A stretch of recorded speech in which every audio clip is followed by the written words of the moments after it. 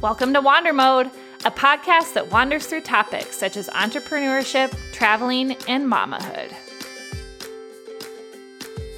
As a teacher turned entrepreneur and a mama to one, I am sharing my tips and tricks to maintain harmony in a multifaceted life. Let's wander.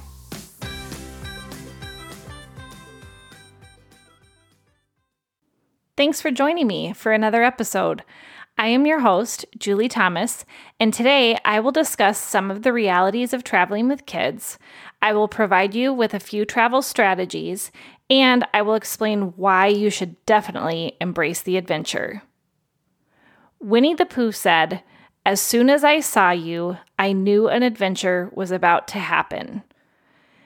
This sentiment perfectly captures the moment that I saw my precious girl. I knew I wanted to live a life of adventure with her, and I have honestly found joy in traveling with a kid ever since. While it does require more planning and a few more adjustments, the experiences and the memories made are truly unparalleled. There are a few things that I want to note before I dive in. First, this episode primarily focuses on air travel with kids.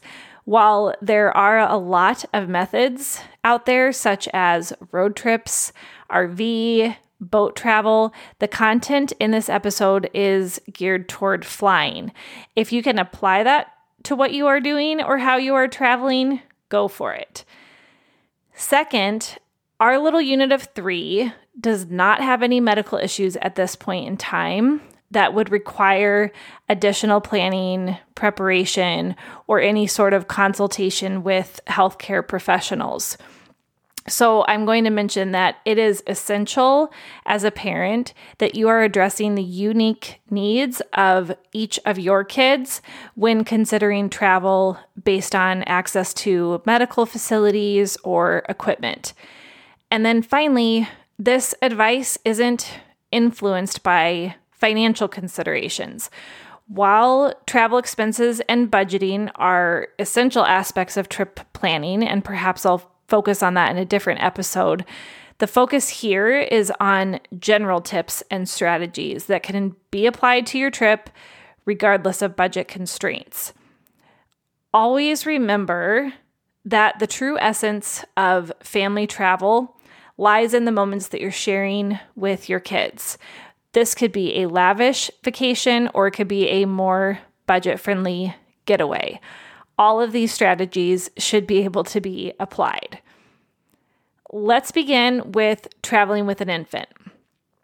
The first experience of traveling with a baby can be daunting, but it also has some very unique advantages.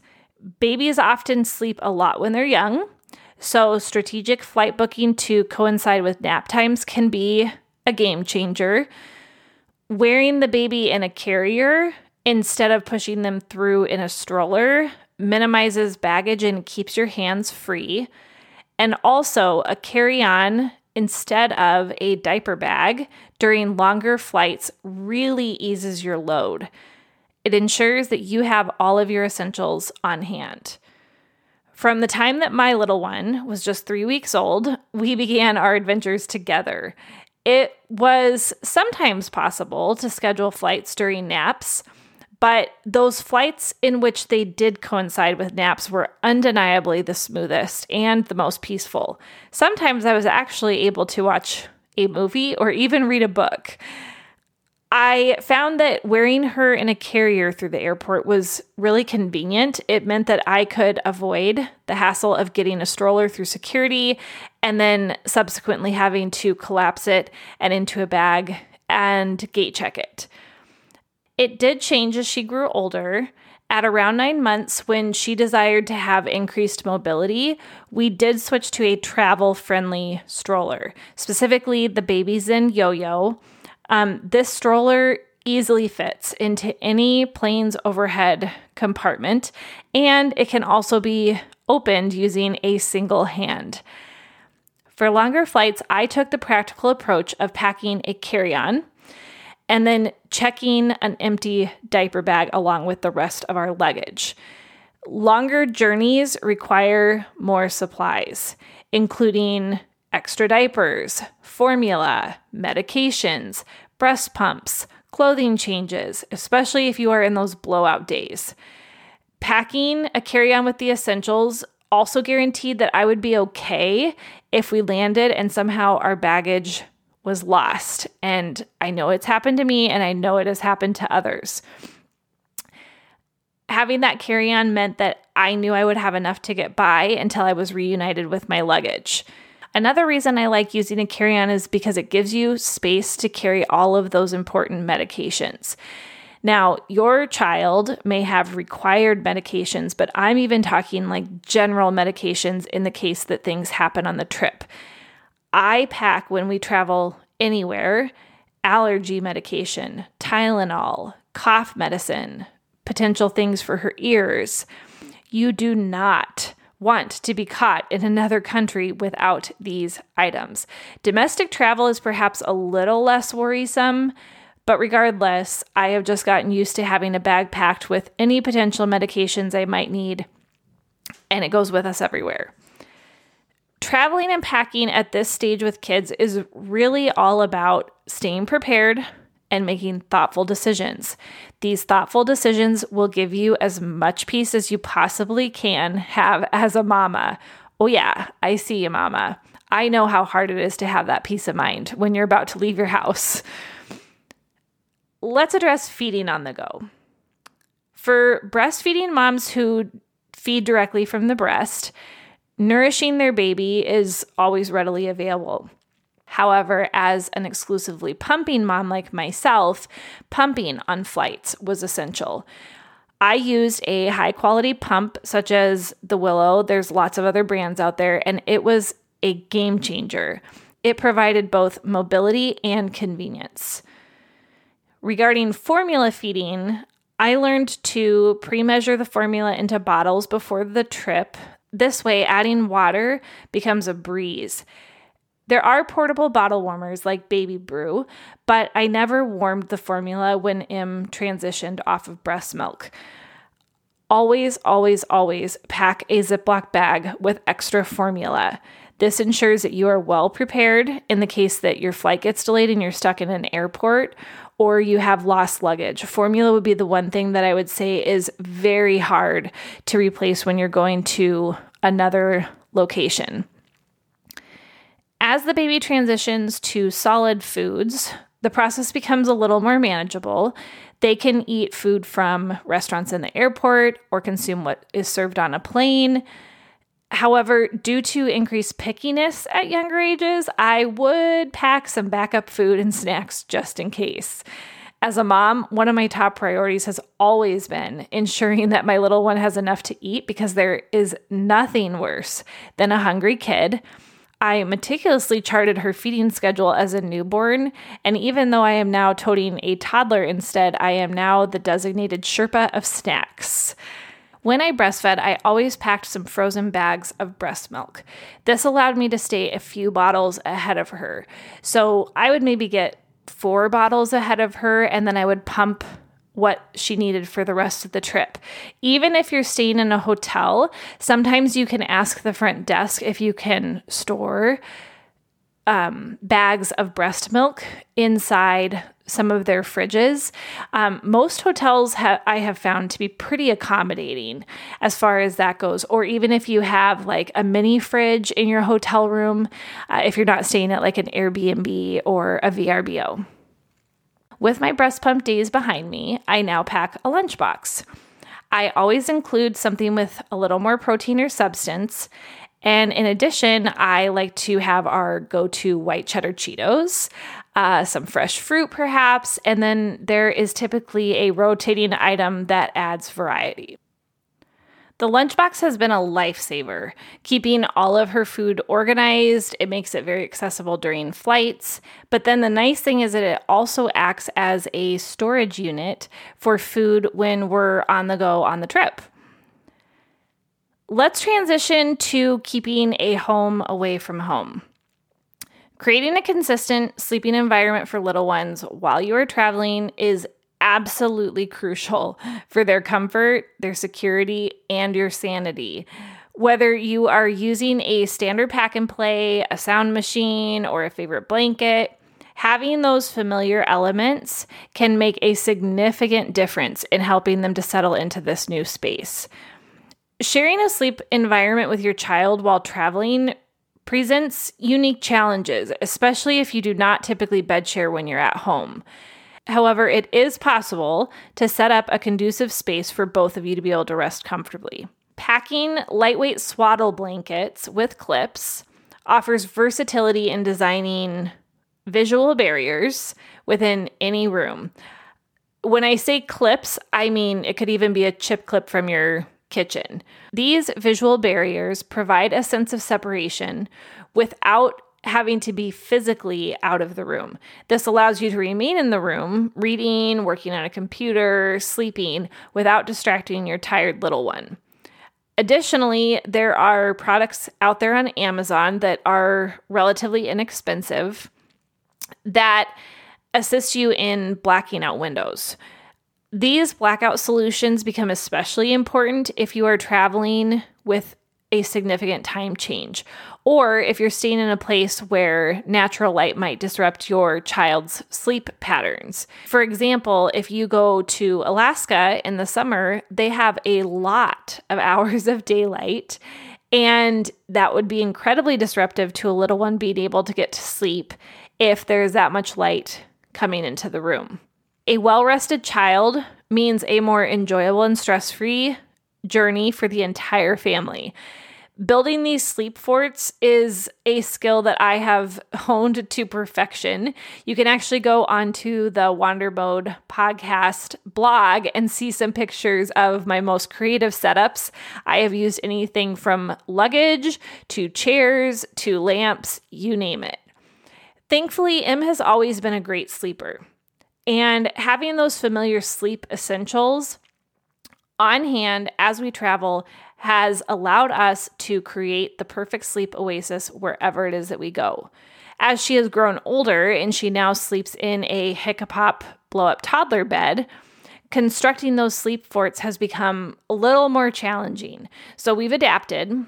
Our strategy now involves getting her settled into bed. And then if we're in an Airbnb or a VRBO, obviously it makes it pretty easy to just be in another room. But if we're in a hotel, we will usually just step into the hallway and then use our WiseCam monitor to watch until she drifts off. Once she's fast asleep, we quietly re-enter the room. This has worked for us when staying on my parents' boat, where she and I shared a bunk room. This worked when we shared a room at an Airbnb in Hawaii on a family friends trip. This worked when the three of us shared so many hotel rooms in Slovenia. I do want to briefly address time changes, as it is very much sleep related. Adjusting to time changes is an essential part of traveling internationally, or even if you're traveling between the coasts of the United States. Over the years, Ben and I have adopted a method that has worked really well for us. We force our clocks to align no matter what with the destination's local time.